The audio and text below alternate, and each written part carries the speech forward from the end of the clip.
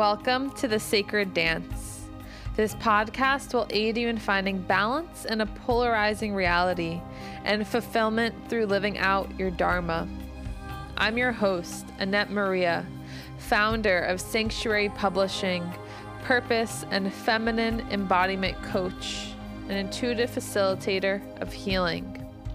You will experience solo transmissions from me and conscious conversations with leading experts in spirituality, sexuality, healing, and the energetics behind it all. We are going deep into all that we experience on this human ride. It's time for life to feel like a sacred dance. Are you ready?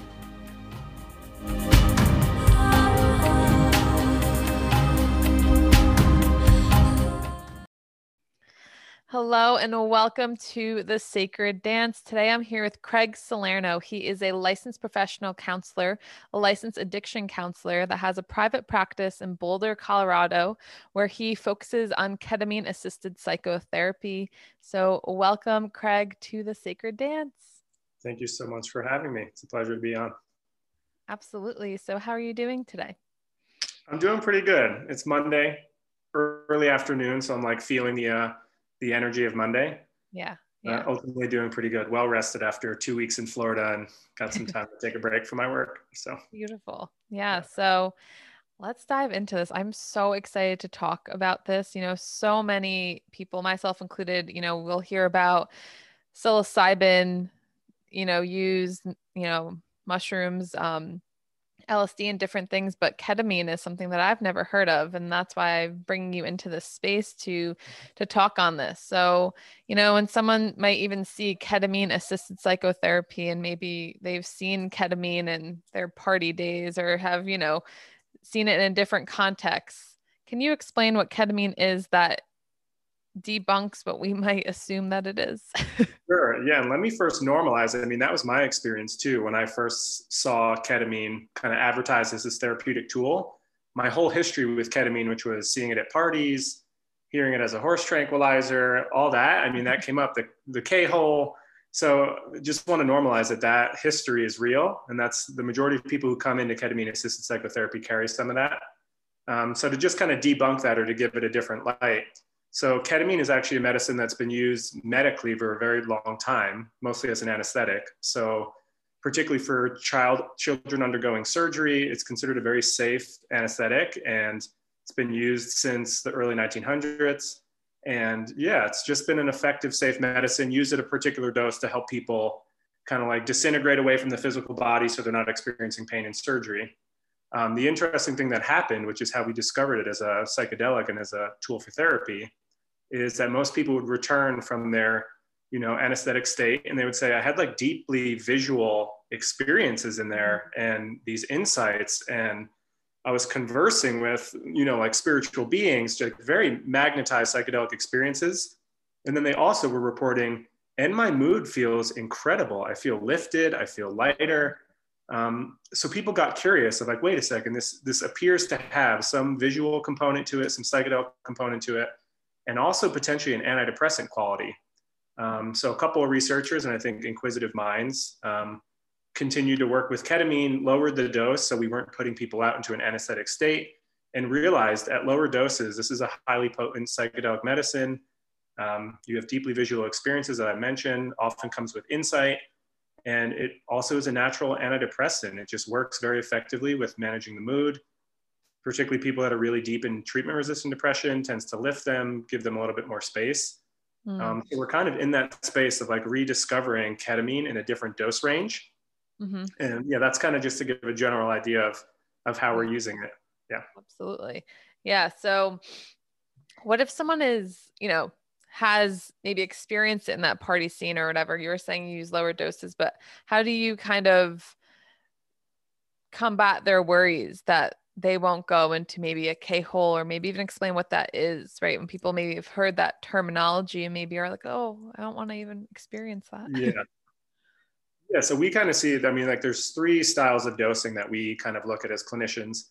And the good thing to note right off the bat, so I'm a psychotherapist. I work in collaboration with a medical team that does the prescribing for the ketamine. They declare the dose. They usually have a lot more experience kind of managing the dose range. And we always start super low, move up. We never send people too far. So in regards to the questions about safety and how do I make sure I'm not going too far, the medical team really holds that very beautifully. And we never put people past where they want to go. There's actually like a lot of self-efficacy in choosing dose. There was another question you had asked. Remind me what the other piece was, because there was something else I wanted to share.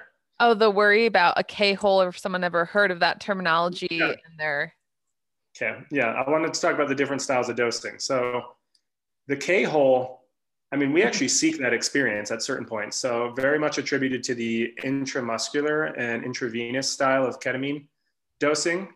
And yeah, it's a certain dose where you're not fully into anesthetic, kind of like loss of reference of the body, but you're in a deeply psychedelic experience. And it's very common to kind of have what we call like an ego dissolution. So you're having an experience. I would say your consciousness is having an experience, but there's very little self-reference. So it's not like I'm Annette and I'm witnessing parts of my history. It's kind of like you forget Annette, you might even forget the therapist is in the room, and you're just moving through these different visual landscapes. And that's often called the K-hole, because you can imagine if you take that at a party and you're trying to just get a lower dose experience and you go into a blast off, it's going to feel terrifying. What we do, we usually orient people to the lighter dosing first, what we call trance style dosing. And that's often using ketamine lozenges, which are dissolved in the mouth. The dosing is much lower. You will still be in the room. You'll be able to know that you're with a therapist. You feel slightly altered. The defenses are lowered, maybe a big sense of like softening and cooling, but you're not fully launched into the quote unquote K-hole, or what we call transformation dosing. Yeah. Got it. Cool. So what started you on this journey? What intrigued you to start this path to mental health and infusing it with psychedelics? Yeah, it's curious. I mean, I've tried to date this back and I'm like, how did I get here? But as early as I can remember, I mean, as early as 16 or 17, when I had my first experiences with psychedelics, I got really interested in how substances impact the mind, really curious about altered consciousness. I always I was a drummer, and I would have like really interesting experiences getting into rhythm and drumming and start to feel things shifting and seeing things visually on my cymbal. And I always felt really compelled to explore that state. So you put that in combination with being interested in psychedelics, having personally experienced positive experiences early in my life, and just feeling kind of a knack for connecting and communicating with people. And like all these roads kind of merged to find psychedelic therapy as a profession. Yeah. But it's been on my radar since, I mean, as young as 17, 18, I was reading literature about psychedelic therapy. Yeah. So this was just what you're meant to do on this earth, really. It very much feels, like a calling that kind of took me and whoop. Yeah, you didn't really have a choice, right? That's how it feels when we step into our purpose, I think. Absolutely. We're just kind of the puppet. We're like, all right. Yeah, I mean, it very much feels like it came through me. Absolutely. So who does this help? If someone is, curious, who is beneficial to experience ketamine assisted therapy?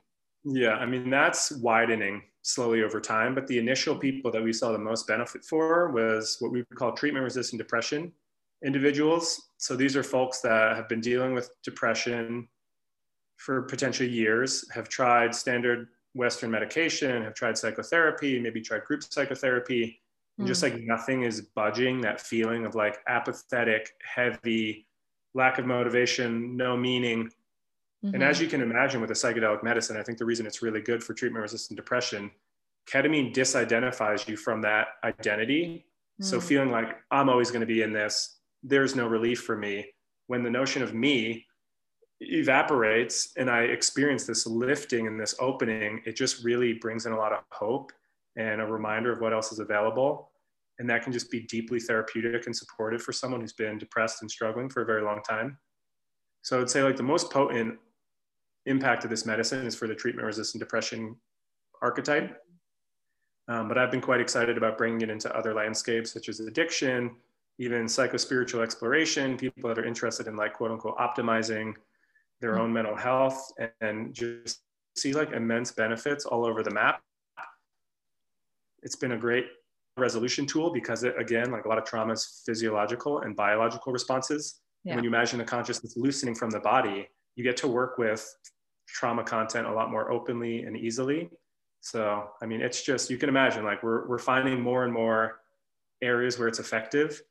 So yeah, who Absolutely. knows? I mean, it feels really, yeah, it feels like the list of how this can help is just growing over time. That's beautiful. And that, it sounds like there's an ability to find that safety, that with that detachment comes that ability to find that safety, right? Because when we're in it, when we're stuck in it, we're unable to see past. So this seems like a beautiful tool to use, beautiful medicine. So, I have a few questions that are popping into my brain. So when you said addiction, I'm sure that kind of sparked for some people. But we're using a substance. Can you Yeah, yeah. just touch on that a bit? So, I mean, that's my favorite thing. I think the biggest thing I run into is like why do you give drug addicts drugs? My response is like they're already taking drugs that are much more dangerous. And there's this odd thing about like the medicine sometimes being in the poison. Mm-hmm. And there's an interesting thing where a lot of substance use disorders and addiction, you're using medicine, I mean, drugs, alcohol, et cetera, to get away from your experience, to avoid, to shift away. And you're kind of turning the addiction on its head by using a medicine or a substance to go inward and to go towards your pain, towards your trauma, towards your basic goodness, towards your health. And yeah, it's just like this really paradoxical but kind of beautiful aspect of utilizing psychedelics for addiction. And again, this whole way we're using psychedelics to kind of transcend ego and identity. You ask anyone who's in addiction recovery in the current models we have, it's all about identifying as an addict. Yeah. In some ways, believing you're broken. There's something different about me. I'm not able to use substances because of XYZ. And just the stiffness of that identity versus kind of how psychedelics work with you, which is like you're much bigger than all of that. And that's what enables you to heal, is that you're not stuck. You're actually immensely spacious. It's been really powerful. Yeah. So I love bringing in that area. I'm also clinically trained in addiction. That's like where I've done the majority of my work. So I don't just throw psychedelics at addiction. I'm like very sensitive and attuned to when it feels helpful and when it doesn't. And I mean, that's a much bigger discussion. So yeah, absolutely. And that's a really beautiful thing. Again, how you said that removal, right? That you are something greater, that our identities aren't who we are, that this box of, addict or depressed, you said treatment resistant, depressed individual, right? Those become identities. And then we kind of forge a path in this life thinking, oh, this is me. This is just who I am. I'm just stuck here because I'm just an addict, or I'm just a depressed person. And I would love for us to now open up the discussion in this detachment, in this expansion, how it helps with our spirituality and experiencing that. So, what has been some of the most profound things that you've seen, or maybe yourself have experienced through using ketamine, that has helped you with your spirituality? you're talking me personally working with the medicine, or even just with clients? You or your clients, whichever comes to mind first. Yeah. I mean, I think there's a simple profundity just watching someone go from a hopeless state to a hopeful state. And I think when you see the style of hopelessness that I often work with, which is oftentimes attached to suicidality, not wanting to live, and then a very quick movement over the course of 24 hours to, I think I want to be here, and I see a lot of reason to be here. That alone, and to me, that's a deeply spiritual thing, like committing to life and saying yes to life. Yeah. I see that all the time, and that's like a very profound thing to witness in multiples. I'm like, I see that very frequently. So that feels really powerful. And then the notion of people who come in with like a very limited attachment to spirituality, not really interested, maybe apathetic. And then you have a spiritual insight. I mean, one of my clients witnessed, I think I'd mentioned this in our pre-call, like their ancestors building them clay pots. And just like this deeply meaningful visual. And it really just opens up the like, what is possible? Like, am I connected to my ancestors? Does this go deeper than I think it does? And just the fact that it brings in those contemplations and the possibilities, the what ifs, I think that can be very significant spiritually. Because I consider like wonder and curiosity very spiritual. And that is often a big result we get through this work. Absolutely. The wonder and the curiosity. Oh no, we got you.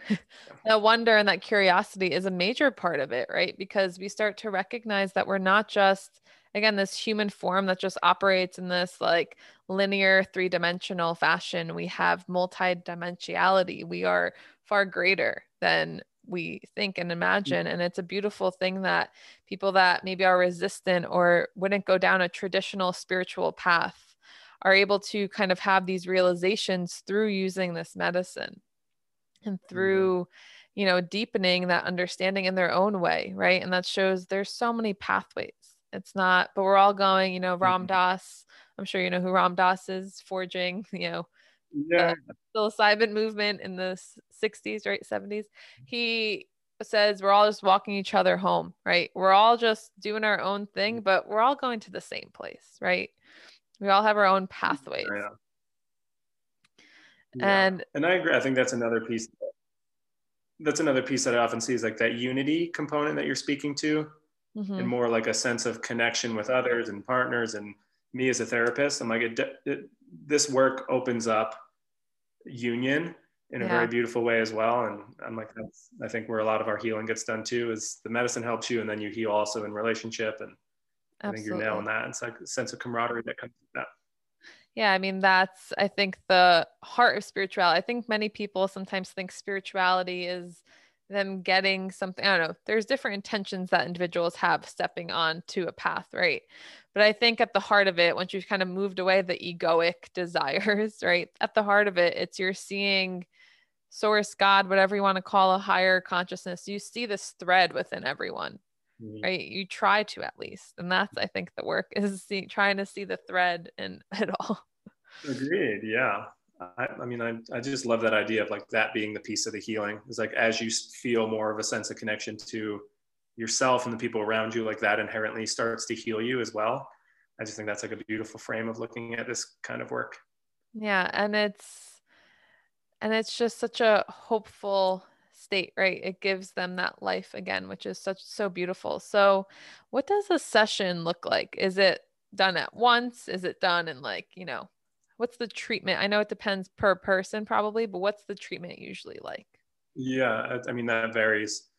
And it's interesting because I think where this differs from a lot of other medicines is when you look at the psilocybins, the ayahuascas, a lot of them are connected to indigenous cultures that have like longstanding ritual use of them. Hmm. There's like ceremony attached, like the Mazotec people using mushrooms, the Shipibo using ayahuasca.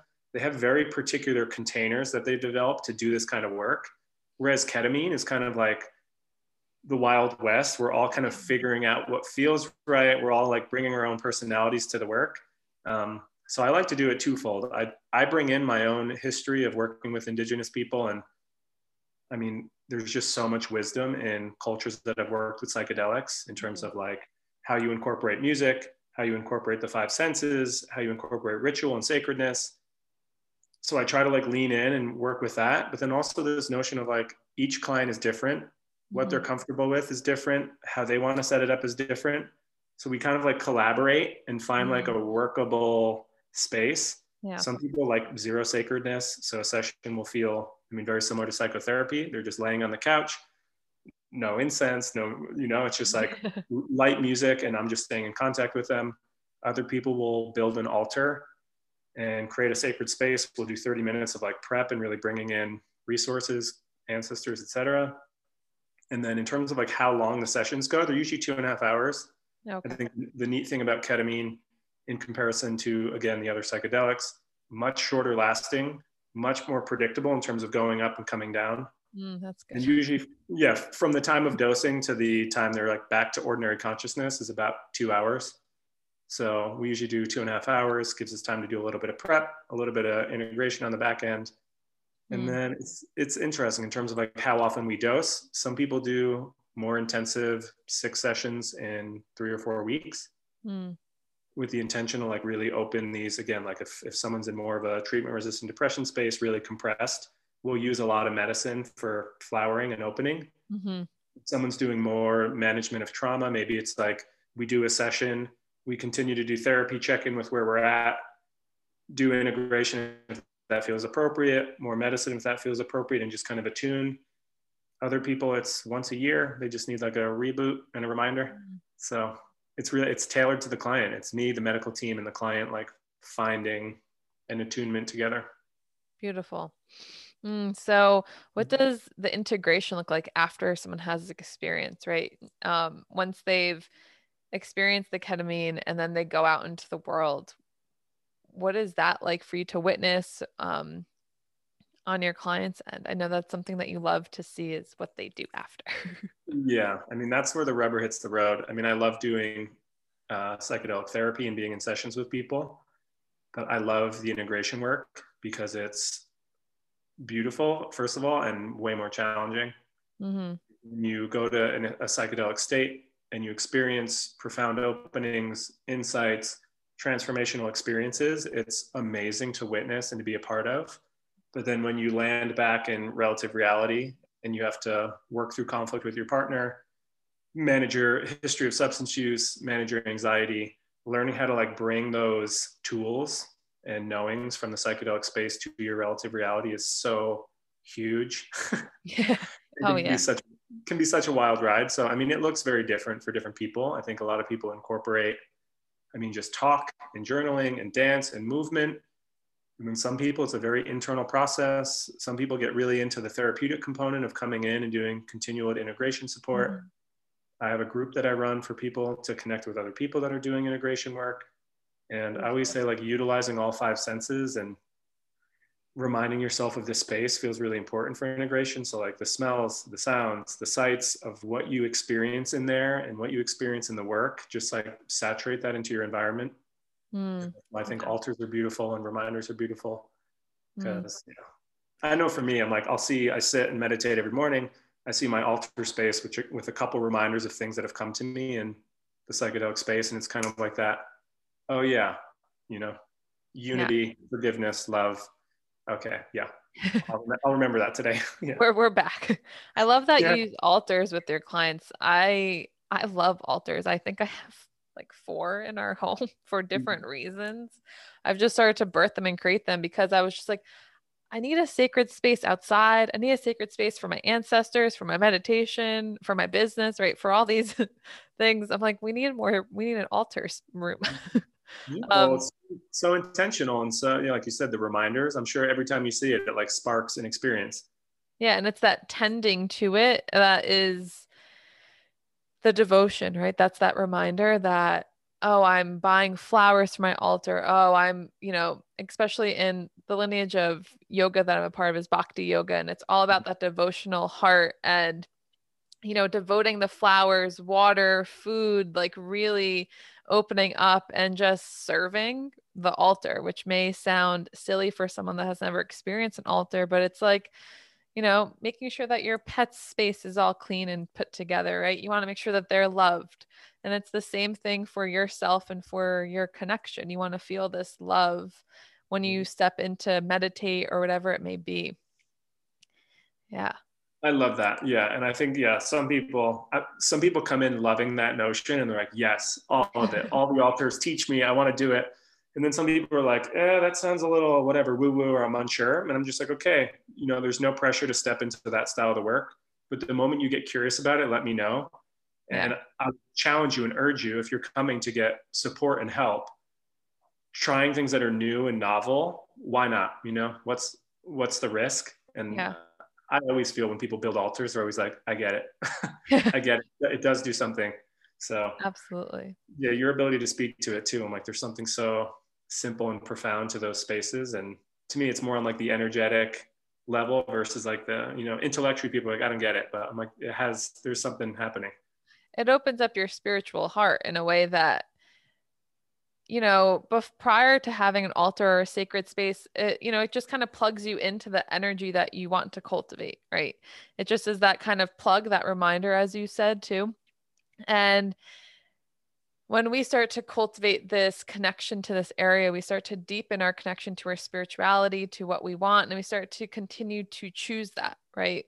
And especially when we come to the altar and we offer things or however you may work with it, it's again that reminder, that coming home, that reconnection. And even for people that maybe feel weird about it, altars don't have to mean, deities and statues and flowers and all these crystals and all that. An altar can be something as simple as, a white pillar candle that you just light, right? Like it could be something, a piece of wood that you pulled from, your walk in nature. It could be something as like grounded as you would want it to be.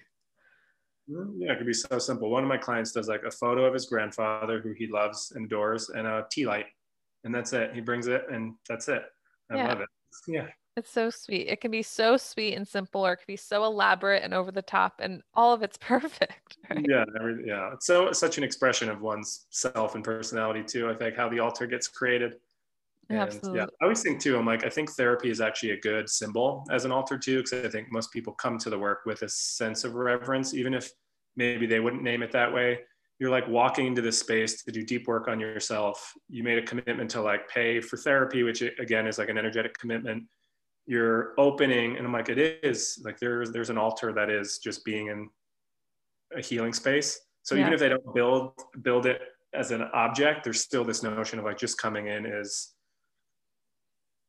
a spiritual step in anyway. So Yeah, the internal altar, the internal space. Yeah. And so what's coming to my mind is, a lot of people hear about psilocybin using mushrooms. I know we mentioned, the difference. Can we just touch on that a bit? How people, the legality of it and all those things. Yeah, it's complex. I think the reason ketamine is really at the forefront right now for a lot of psychotherapy is because it's the only quote unquote legal psychedelic medicine we can work with. So as opposed to psilocybin, MDMA, LSD, which are Schedule 1, FDA regulated, no therapeutic use and benefit. Ketamine is a Schedule 3 substance, which means you can go to a psychiatrist, you can get it prescribed off label for depression, you can bring it into a session, you can self-ingest the medicine and a therapist can work with you. That's not true for psilocybin or MDMA. If you wanted to work with that therapeutically, you're working with an underground provider who's obviously risking legal consequences. Yeah. Or you do it through a clinical trial, which fortunately there's a lot of those popping up in university because we're starting to realize these medicines are deeply impactful and powerful. So unless you're going through a clinical trial, you're really working with underground providers, which can be very sketchy, can be great, and it can be sketchy because there's not a lot of oversight.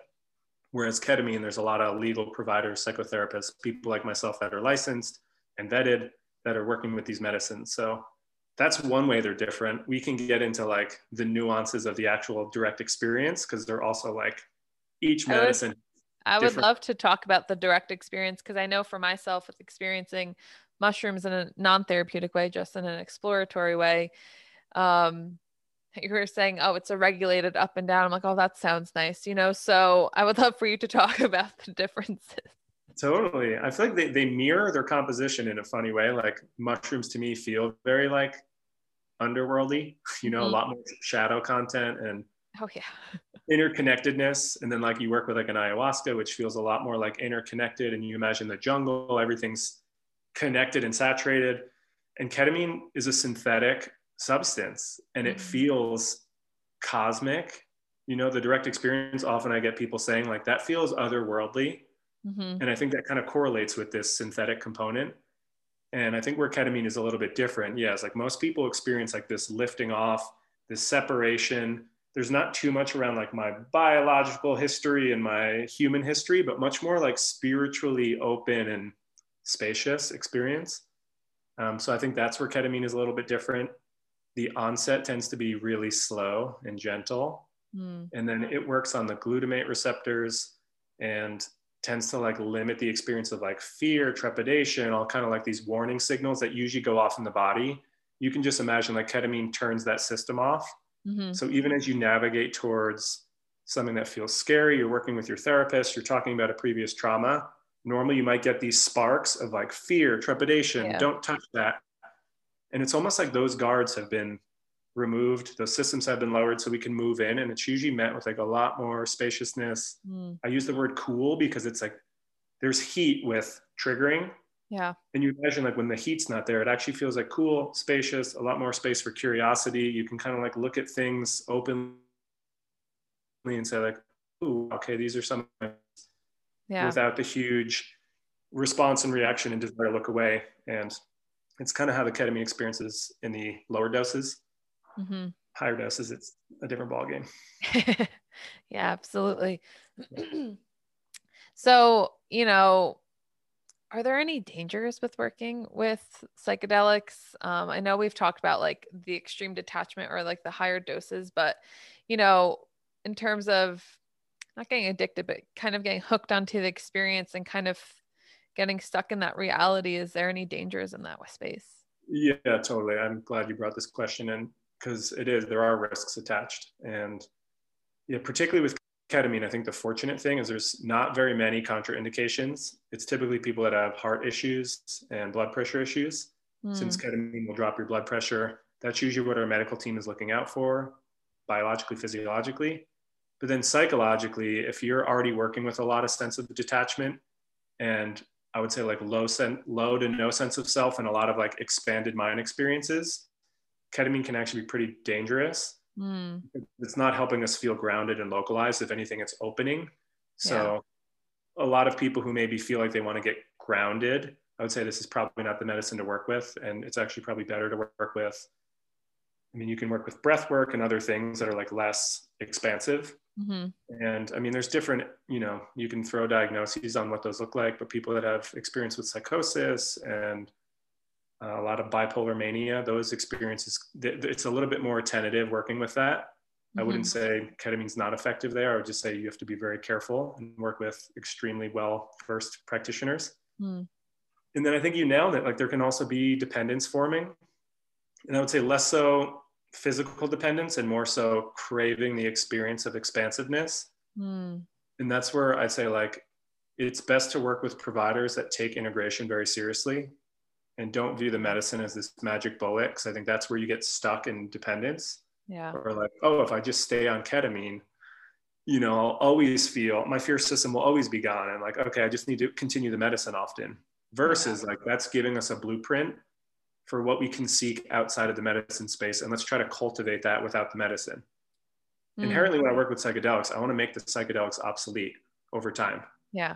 The same way I want to make therapy obsolete. Like if we learn to work with ourselves and heal ourselves internally, you lose need for the reference and you come back to touch in and to get reminders, but then you work internally, intrapsychically. So I think just focusing on that is really huge.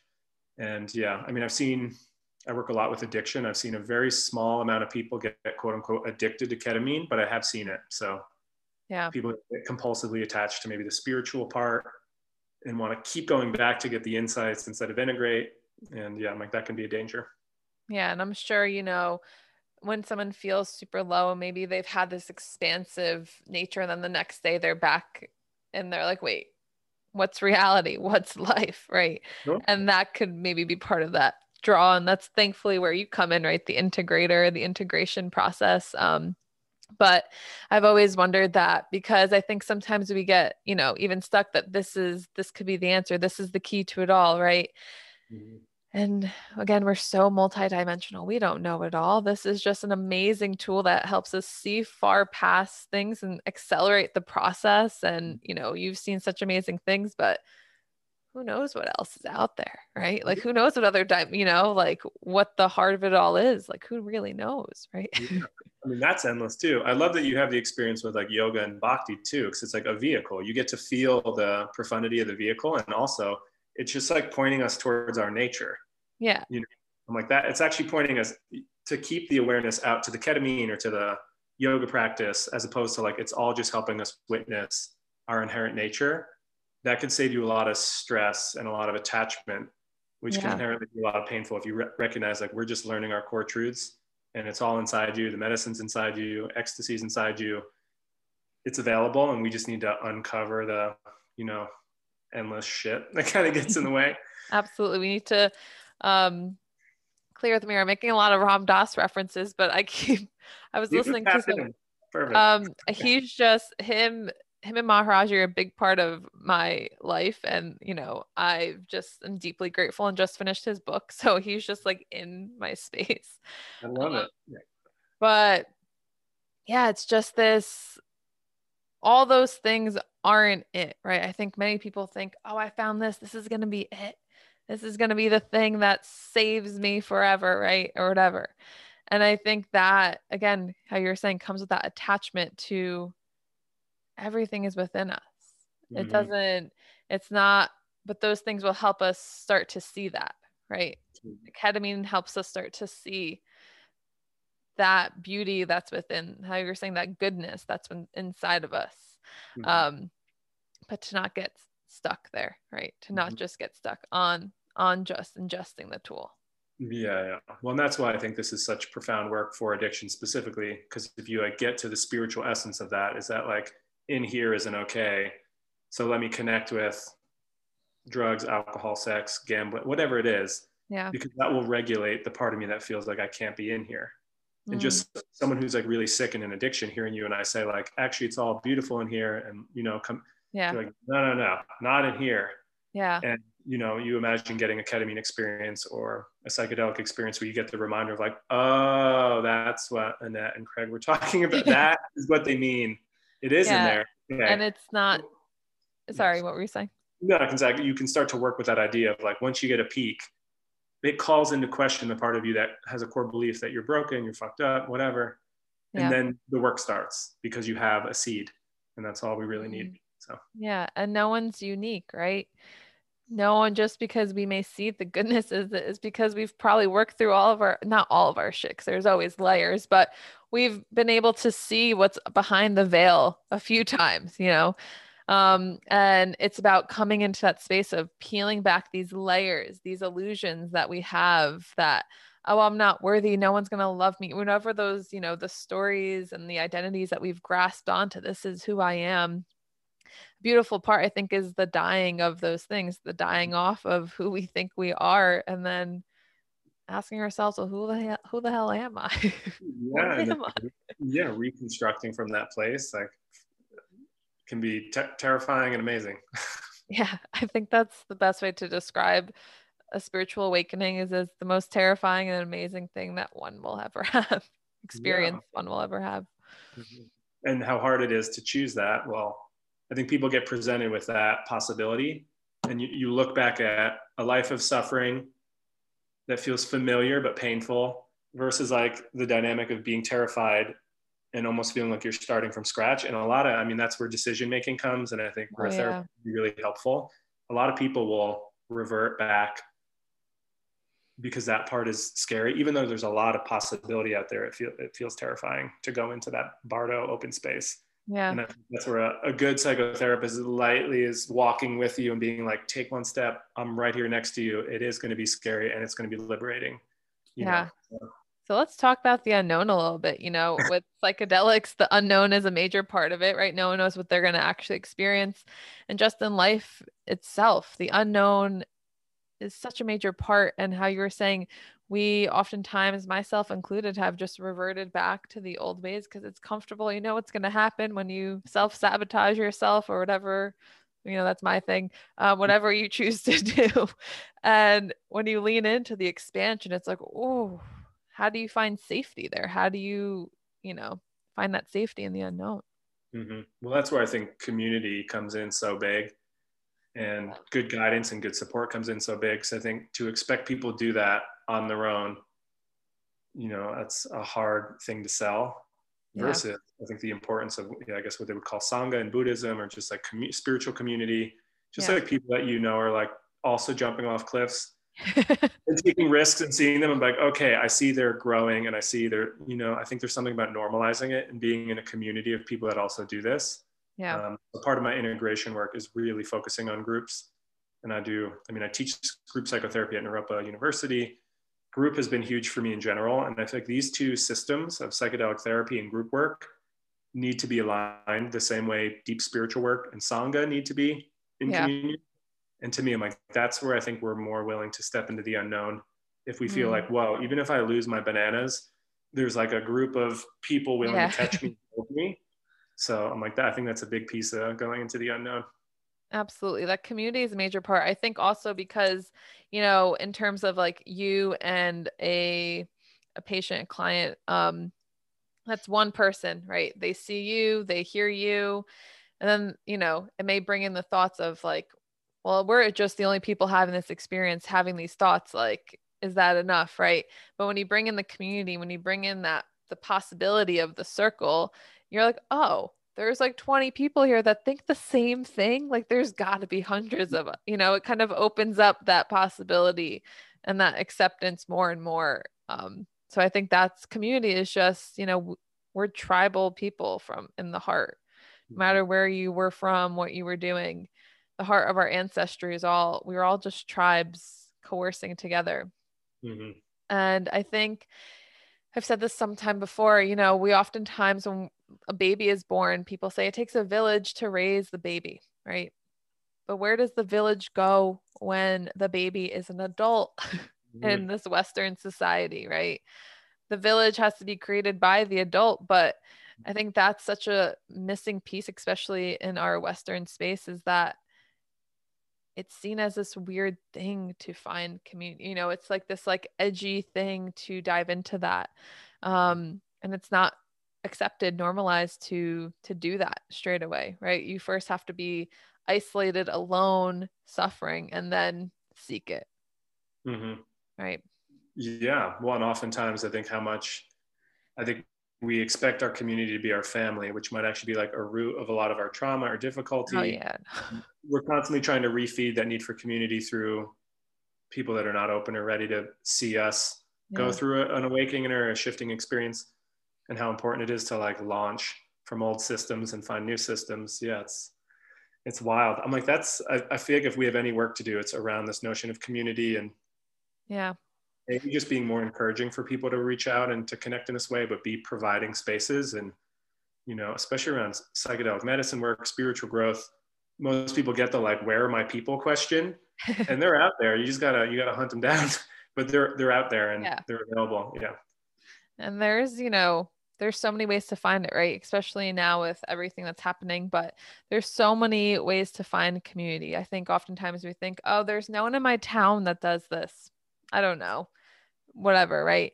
But Facebook groups are a major place that you can find people. There's, people love Ram Dass. There's a gathering, a satsang that happens every month. There's, so many places and areas that you can gather community. But again, just open yourself up to the possibility of where can I meet someone? Where can I meet people like this and call them in, right? We have the ability to call community into us. I just want to share a little story that I had a couple of years ago. I remember I was like, I'm just really craving a spiritual community, not just one that talks about like, because I was at that time teaching yoga, asana, the physical body postures. And I was like, I want the deeper philosophy. And I was just like, where am I going to find them? Like I was in a yoga studio, I was in a space that I was held and loved, but I just wanted to go deeper. And I remember like 2 days later, I got a text from one of my yoga teachers, and he was like, hey, Annette, I just started a satsang, which is the same thing as a sangha, but in yogic philosophy. I just started a satsang for people to come together for yogic philosophy. Like, would you like to join? And I was like, yeah, of course. Yeah, but you put some energy and some curiosity, and then it meets you halfway. Yeah. And that's the beauty, right? And this could be with anything in life, but focusing on community. If you're feeling lonely, disconnected, open yourself up, ask, and you never know what might come through, right? Agreed. And I think in this kind of COVID era, what we've discovered is how easy it is to connect over Zoom. And I think there's a lot of pain attached to that, but also like possibility. So my integration circles went from being localized in Boulder with just a small community to suddenly we have people in California, people in New York, someone in London. And now it's like everyone's getting familiarized with this idea that we can connect much more broadly than we thought we could. Yeah. So yeah, even if not in your small rural town in Wisconsin, you might be able to connect into a group that's wide ranging all over the US, maybe national, and so much more is available. And I love the idea of just like first ask for it, be clear in your own self what you're looking for and what you want, and then be ready for it to find you. Yeah. And maybe right now you were thinking, oh, I really need something. And maybe ketamine assisted psychotherapy was something you never thought about. And then this podcast landed, right? There's all those threads that we don't know why. We're just showing up and having the conversation, and then what that leads and what that does is not in our hands, right? Yeah. So Things I've learned from my psychedelic work person. You're good. I think we just paused for a little bit. Am I back? You're okay. I was just going to, one of the biggest integrated pieces of insight that I've gathered is like everything that comes in a small way deserves a little bit of curiosity. So yeah, I'm like when a podcast lands and it's about ketamine therapy and you're like, ooh, I have an interest, just bring some curiosity in, or, you know, some old person in your life comes into a DM and, you know, I'm like, there's all these like little invitations that are sent to us. And I think they deserve to get a little bit of curiosity and attention. And I think in terms of our healing, I mean, I really do work with this idea that something kind of carries and provides opportunity consistently for us. So yeah, I love this idea of just like follow the little threads that you notice in your world. It's like it's a big truth. Yeah. It is. And it's so corny, but like it builds the quilt of your life, right? Like it's like when you look back and you're like, I did not understand why that happened and this happened, but you look back and you're like, oh, that makes a lot of sense now. Right. Mm-hmm. And maybe where we're at today is like, oh, I don't know where this is going to go. But, you know, 20 years from now, 5 years from now, you're going to look back and say, oh, that made a lot of sense. Yeah. There's a woman in my integration group, or maybe it's a gentleman, who always says, like, you're not privy to knowing why you're getting what you're getting right now. You don't know the full story. So to like resist or to fight against it or to wish it were to be different, you need to humble yourself that you just don't know the full story yet. And just there's this notion of like, trust the process. And that's really hard when you're in a lot of pain or you're in a trauma experience. So I'm like, there's wisdom to asking for help and getting support, but also trusting wherever we are, as dark as it gets, you know, like be in contact with people that support us, but also trust like this process is tricky, scary, wild, uncertain. And that's, you know, there's some notion of like surrendering in to it that feels like an important lesson.